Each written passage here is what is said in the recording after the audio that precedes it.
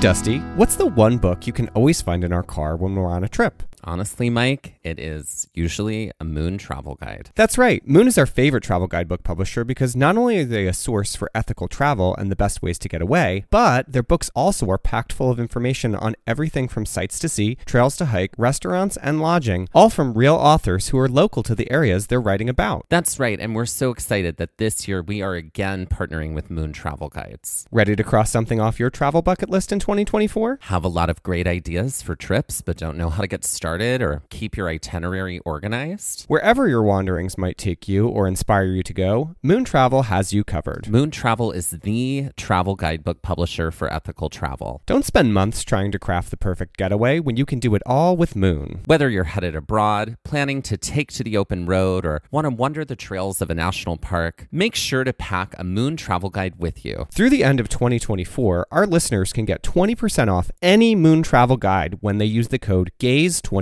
at checkout. That's amazing. And that is code GAZE24, GAZE24 for 20% off any Moon travel guide in Moon's entire library. And that is just for our listeners, and you cannot find that anywhere else. Be sure to visit moon.com. Head to our show notes and check it out and see Moon's entire collection of travel guidebooks. Hello, everyone, and welcome to Trail Mix by Gaze at the National Parks. Trail Mix is kind of like its own show here at Gaze at the National Parks.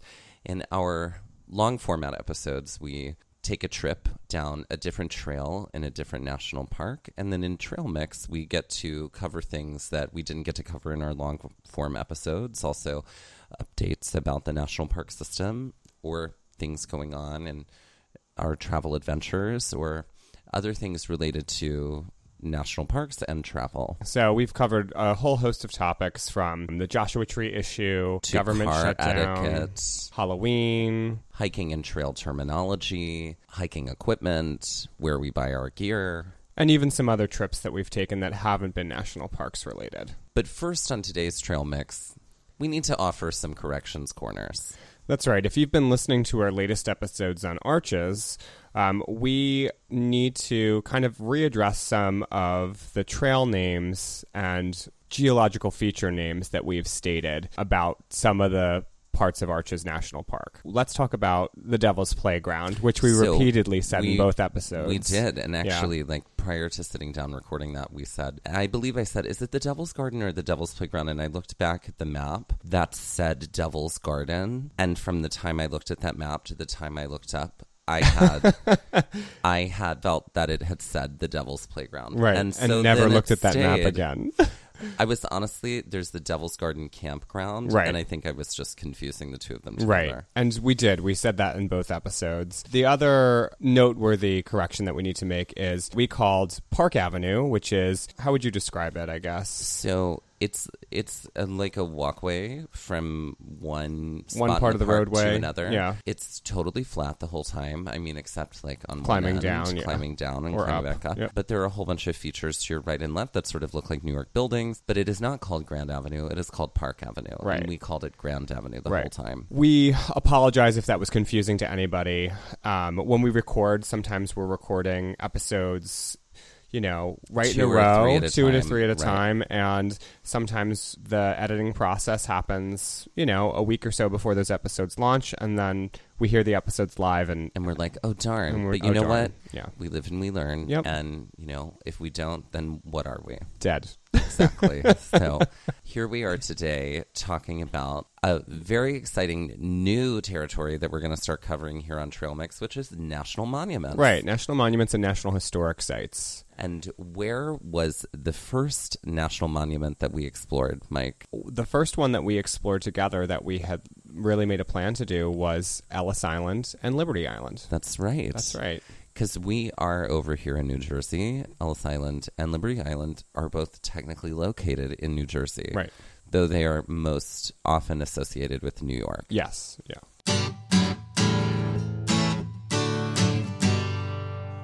So Dusty and I really do try to maximize as much of our off time to travel as possible. And over this President's Day weekend, we'd actually kind of kicked around the idea of heading back down to Shenandoah and doing some hiking. I think both of our lives got a little crazy, and I think sometimes we also are a little overambitious. And we definitely scaled that back. We're like, we're not leaving the state over that weekend. We're just going to hang out. But we were like, we should do something. And I feel like there are plenty of things that are in our area that are National Historic Sites, National Historic Landmarks. We really should try to explore those. And so we got to talking, and we both had never been to Ellis Island or Liberty Island. And we thought, at least in this life. At least in this life, that's right. And we thought it would be a great idea to kind of pass back through in this life. In this life. That's right. Many lives, many masters. We made a plan. We kind of were able to buy the tickets. Like, I think I bought them like the day before or something like that. It was pretty great. It was pretty great, and it was really fast. And for a holiday Monday, like, I was kind of surprised that we were able to get tickets. And surprised we went on the earliest boat. And surprised at how cheap it is. Guys, it's $18 to take a ferry from Jersey City, right near Liberty Science Center, to Ellis Island and get admission into Ellis Island and to Liberty Island, and to go into at least the, you're not getting the whole Statue of Liberty. We had like the pedestal level, basically. Yes. So we couldn't go all the way up to the crown. So that ticket is a little bit more expensive to do that. But $18 to do both islands, to be able to go all the way around. It was great. Like, I just felt like we were on a bargain hunter show. Seriously. Borgans. And our National Parks Pass was not going to be able to get us on to Ellis Island or Liberty Island, because what you're technically paying for is the boat ride. Right. And then also access to the pedestal, which are not technically like park managed. You're not paying for access to the park. You're paying for transportation to the park, right, and then like the special area in this site of the statue. Right. So there's some sort of like way around that. Right. But they are managed by the National Park Service. They are. We National went into Park one Service of the buildings. Members are there the whole time. It was cool. I think we were kind of nervous too when we were like kicking around Shenandoah, because we were like, oh God, is the shutdown gonna, if we do this, yes, like, would we have missed that? We also were curious about, like, do we go down and try and like help clean up Shenandoah? Right. Like, that was something we tossed around too. But unfortunately with scheduling, it just didn't happen. And it actually turned out, when we were on the island too, we did a little research, and actually, despite the government shutdown, Ellis Island and the Statue of Liberty stayed open. I believe Governor Cuomo, even though it's technically New Jersey, made some way to fund the operating of those two islands, basically. You and I went from the Jersey side. Yeah. Because you can access it from the New York side, from Battery Park, or you can access it from the New Jersey side and Liberty State Park, which is in Jersey City, right next to the Liberty Science Center. The Liberty Science Center is like this giant museum. I mean, one would probably say it was a museum for children, but it is an exploratory science museum with an IMAX theater. It is the coolest. And is there a planetarium there too? I feel like yes or no. So I think they sort of make the IMAX theater like a planetarium. Yeah. It is so fun. I finally went for the first time last year. Oh, I don't think I've been since I was in elementary school. Oh my God, it was amazing. I had a day off and I was like, I've always wanted to go, so I'm going to go. Yeah. Yeah, I loved it. And right now they have an exhibit on black holes. Oh. And also Sherlock Like the Holmes. one in your heart? So we got to Liberty State Park, which is where you board the boat from the Jersey side, at around 8:40, I think. Yeah. And this Panic Libra was like, we need to get there on time. We have to be there early. We have to get there on time. The boat is leaving at 9, blah, blah, blah, all that stuff. The boat left at 9:30. Boat left at 9:30, but the ticket said be there ready to board the boat at 9. I totally recommend going from the Jersey side, and here is why. Because the old train station is in Liberty State Park, and that is just so full of ghosts. Oh, yeah. And it's so big, and, like, you can see where all of the, like, people would come in from Ellis Island, go into Liberty State Park, and then, like, get on trains to go literally to the rest of America. Like, you could see where all of the other trains would take you. Like, there were, something like 10 lanes or something, 10 tracks right there. where the trains would take off. And like that to me looked like a European train station. Right. Like It did. Now, it felt very like everything we were was in open. Berlin. Yeah. It did. Yeah, or So- Amsterdam.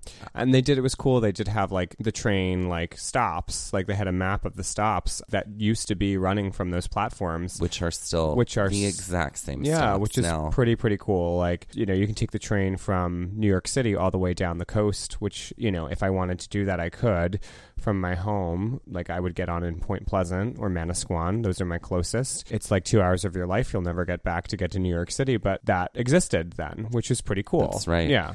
We're sitting there and we're chatting and we were like, okay, I guess we should probably go get in line. And then we look behind us and literally like an exodus of people. It was like a tour group. It looked like either high school students or college students. Was coming to like get in line and you were like, we have to run. And we did. We physically ran to be the first people in line. Right. Because we knew we were going to board the boat. Right. But what we didn't know is that when the National Park Service employee like let us through, that we had to go through like essentially airport TSA security. Yeah. So we did. That didn't take very long. No. Because we were first in line. Right. Hike early, hike often. Right. And so we got on the boat, which the boat was like such a quick ride to Ellis Island. Oh, yeah.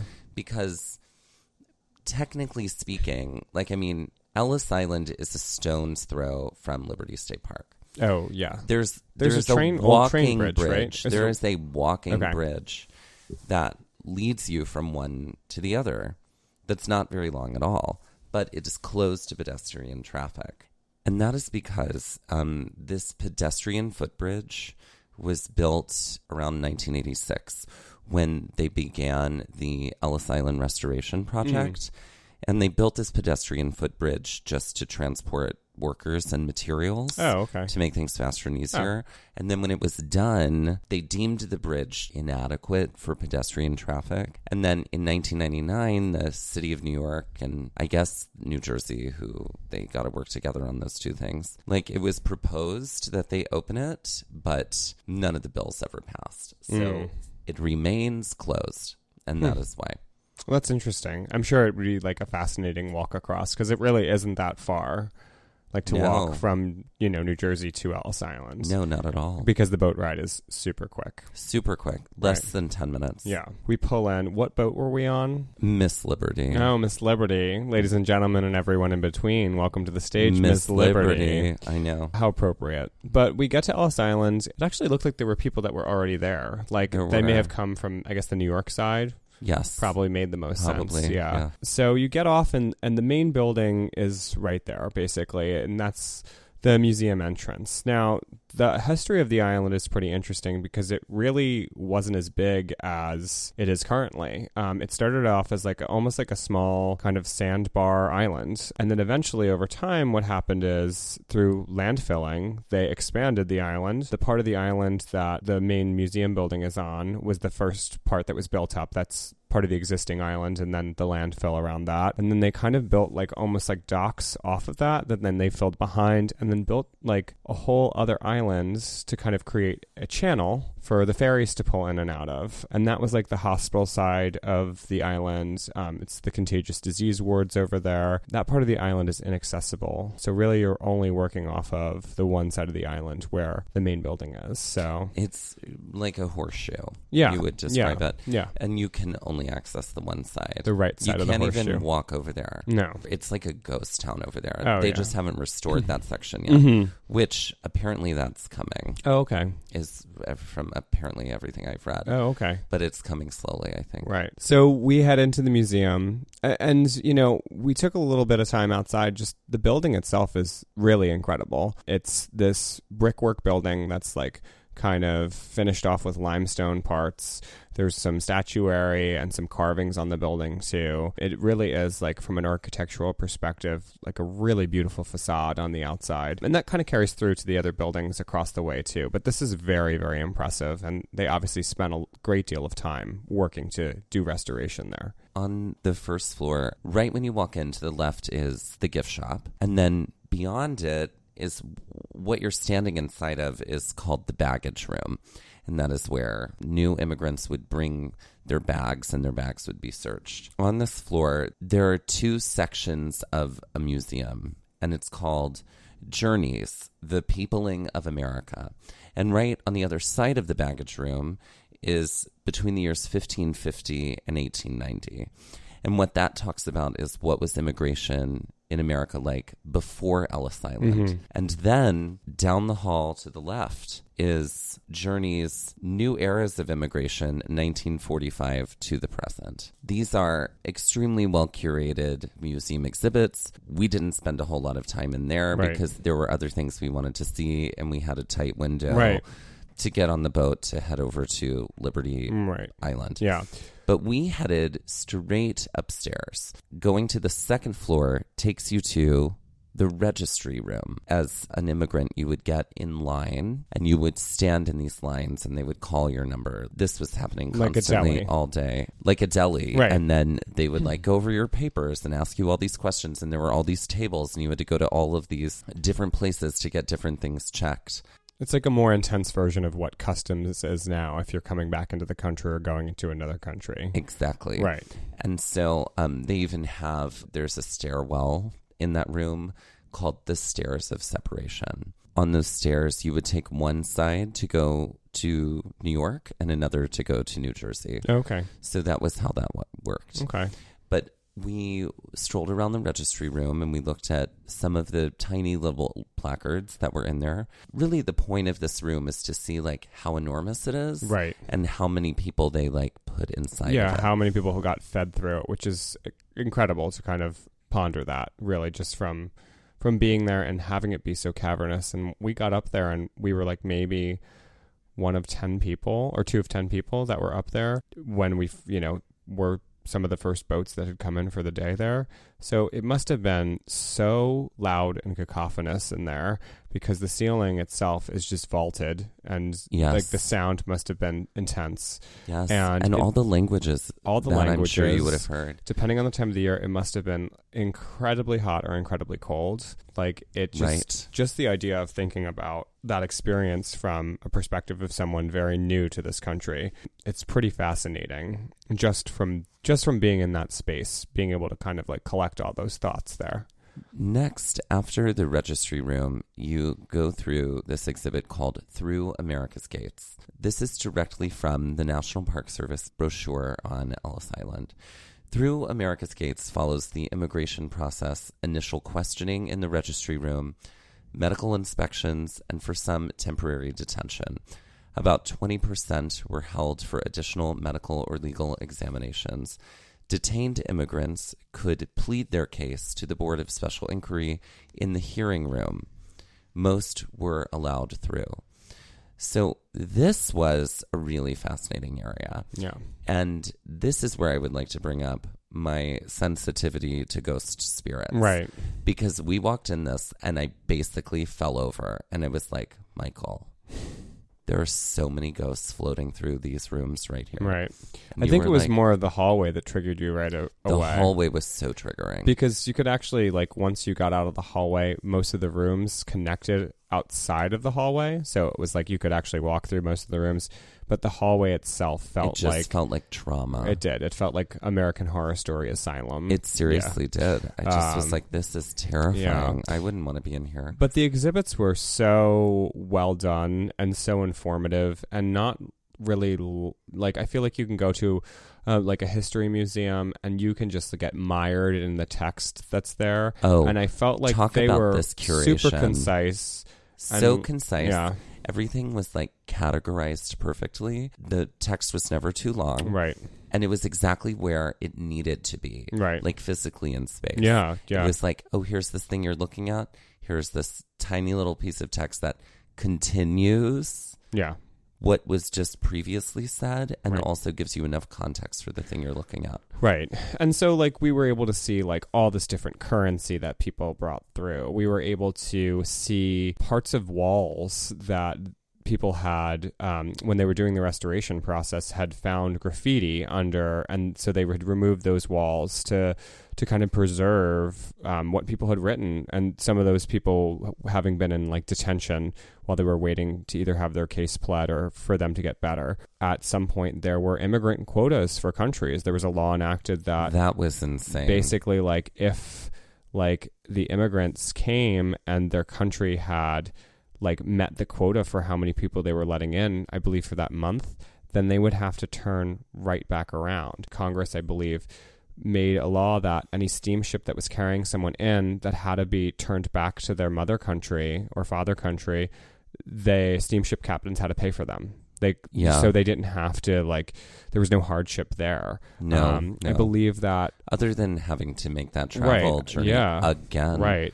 I believe too that I remember reading that other than like a destination and train tickets, they wanted to make sure that every person had at least $20, I believe. Something at the like very that. least, like some small increment of American currency for the time. Let's talk about the thing about how, say you were a single dude, like coming from another country, and you didn't know anybody in New York or New Jersey, you could easily be let in. But if you were a single woman, Right.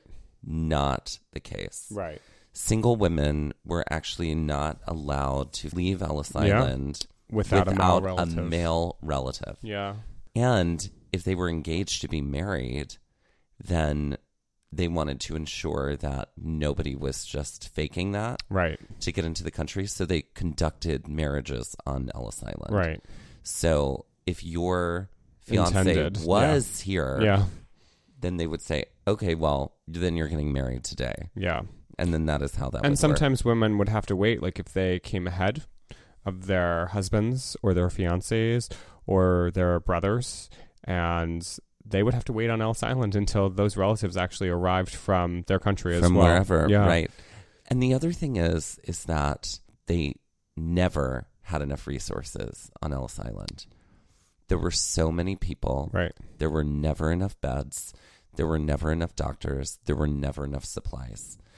And so everybody said Ellis Island was always like a really good idea in theory, but never a good idea in practice. Right. Like it never, ever supported the amount of people that were ever there. Right. Well, it's interesting too. You had said, talking about the exhibits on the first floor, the immigration before, what were the dates before, from 1550 to 1890. So before Ellis Island, the states themselves handled immigration. Each state individually handled immigration. And then Ellis Island came into existence, early in the 20th century. And then after World War II, it, started to fade out from Ellis Island itself. So that's why those exhibits are kind of really the bookends to what immigration was like and what Ellis Island's real worth was for that period of time. So it's, a really fascinating kind of snapshot in time to be able to see all these things. After we had gone through both exhibits on that second floor, because I think we also went through peak immigration years as well. We went across the hall.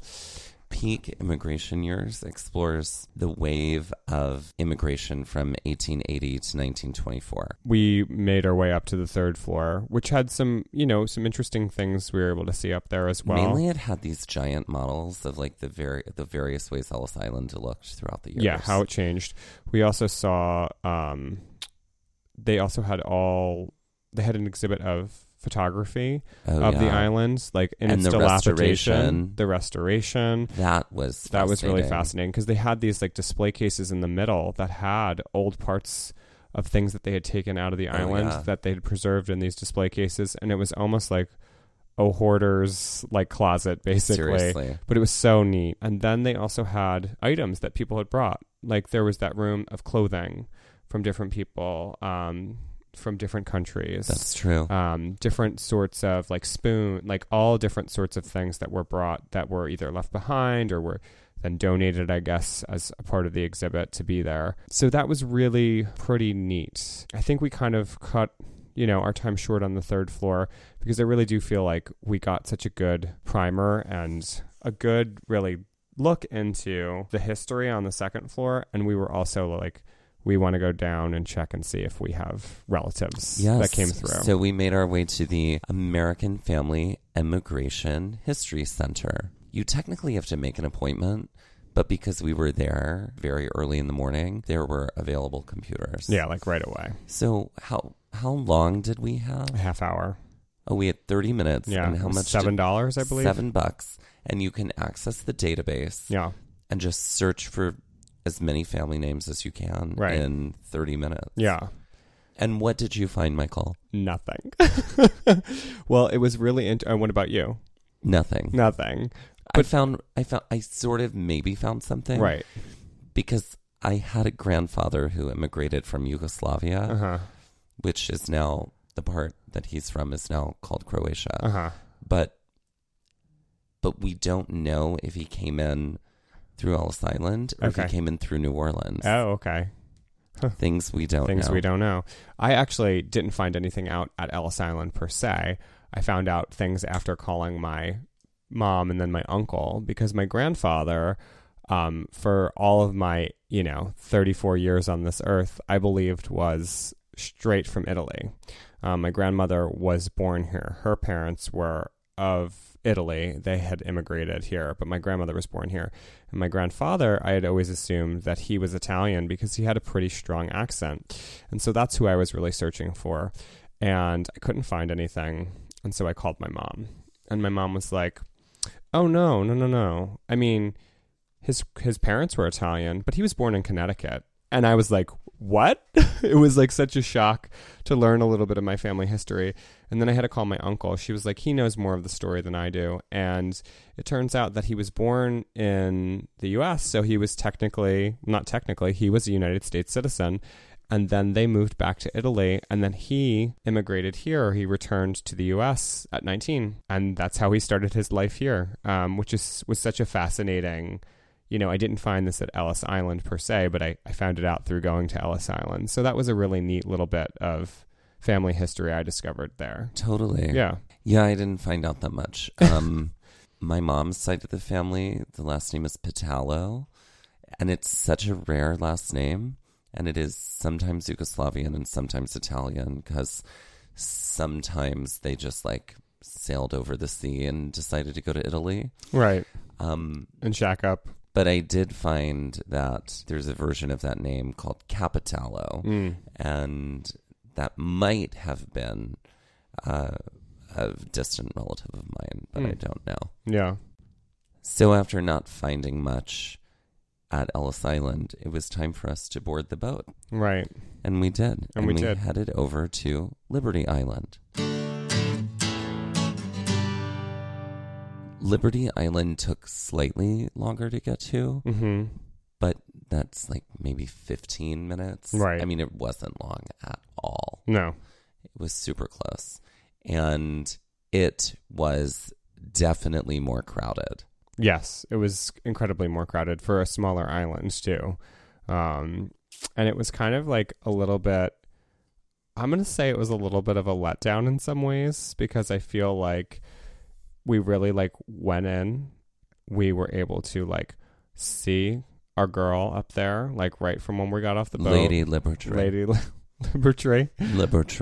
And then we walked basically to the pedestal, and we were in and out really quickly. We get onto Liberty Island, and at first I was like, oh look, the National Park Service has an office here. So we went inside there and got some literature and stuff, and they had a gift shop, of course.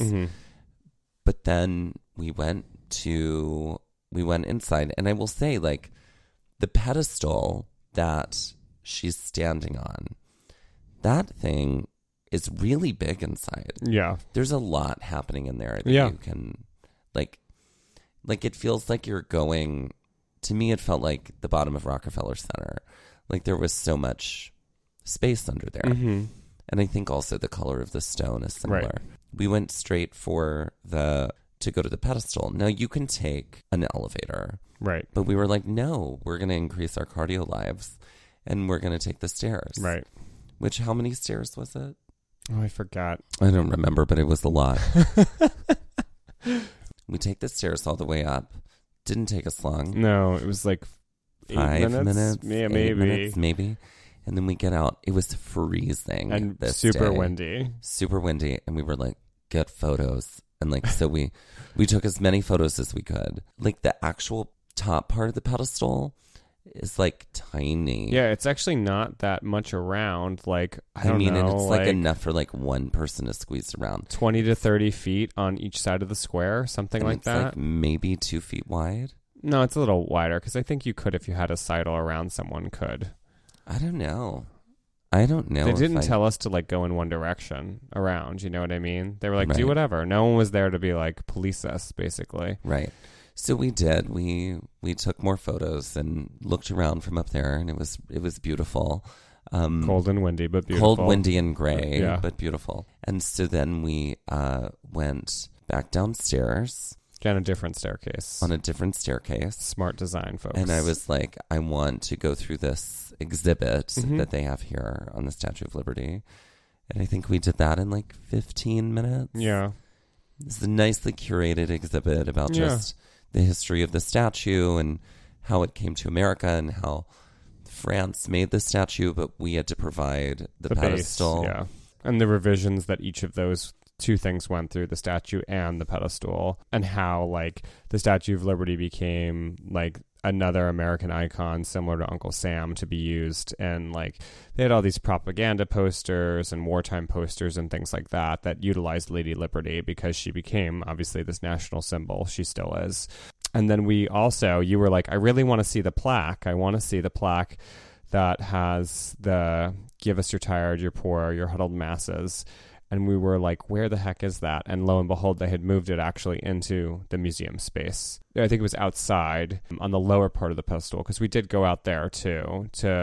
Before I think we went through the museum, we went out onto like kind of like, it's still the pedestal, but it's a lower portion of it. So you can actually see the Statue of Liberty pretty well from the front, but you're still not like outside of the pedestal museum. So yeah. And it was still freezing. It was still freezing and cold and beautiful, but gray. Yes. It reminded me a lot of touring Edinburgh Castle in Scotland, because it's like always gray and dark and like rainy and cold. It's like the American version of that. Yeah.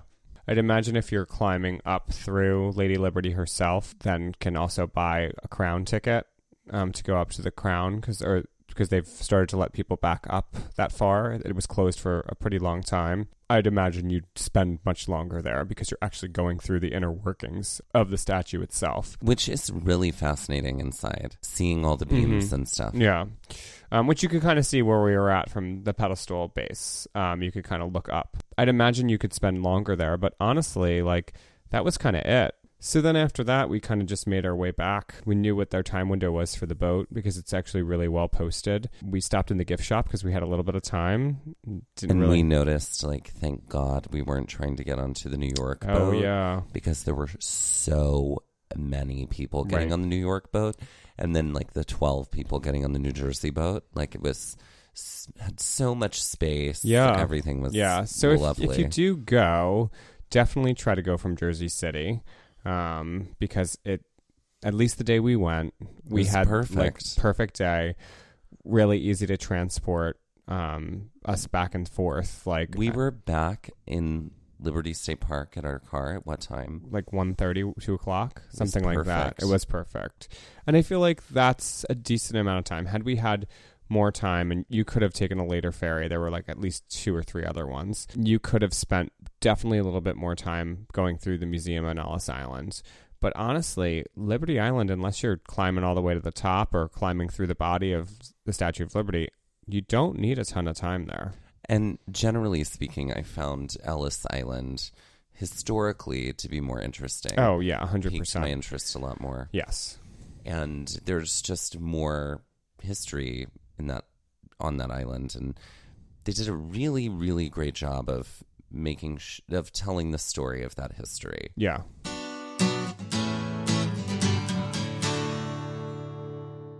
So we recently celebrated the first day of spring, and with spring comes seasonal allergies. Yes. Which they have come for me in a very, very strong way right now. Yeah. And so that is why I say that I sound like a gay ghost, But that inspired us to create a game. What's the game, Mike? In this game, let's ask the question, which gay ghost would you like to sit down and meet? I already have my answer. Mm-hmm. Oscar Wilde. Oh, that queen. Oscar Wilde, that queen. That queen would, that swishy queen.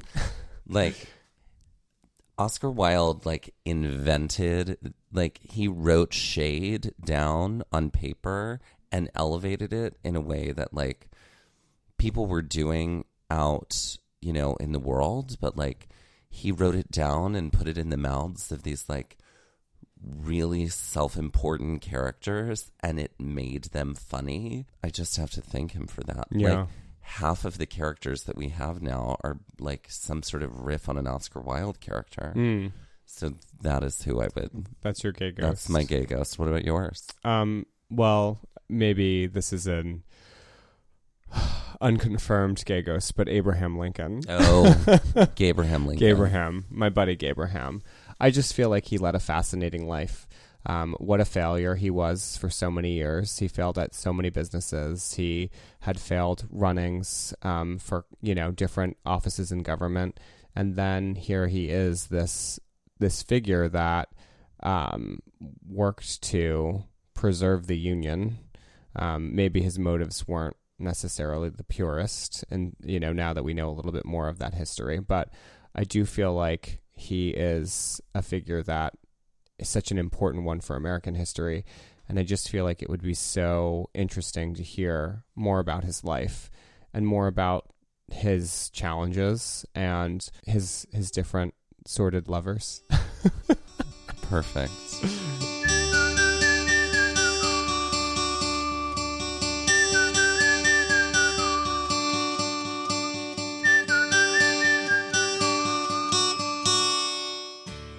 This has been Trail Mix by Gaze at the National Parks, and we're here to remind you to hike early and hike often, and that adventure is always out there. Follow us on Instagram at Gaze at the National Parks. You can also email us at gazeatthenationalparks@gmail.com.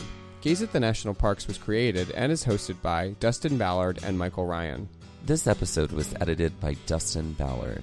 The theme song and original music was written and performed by Dave Seaman with Mariella Klinger. All original artwork featured on Instagram is by Michael Ryan.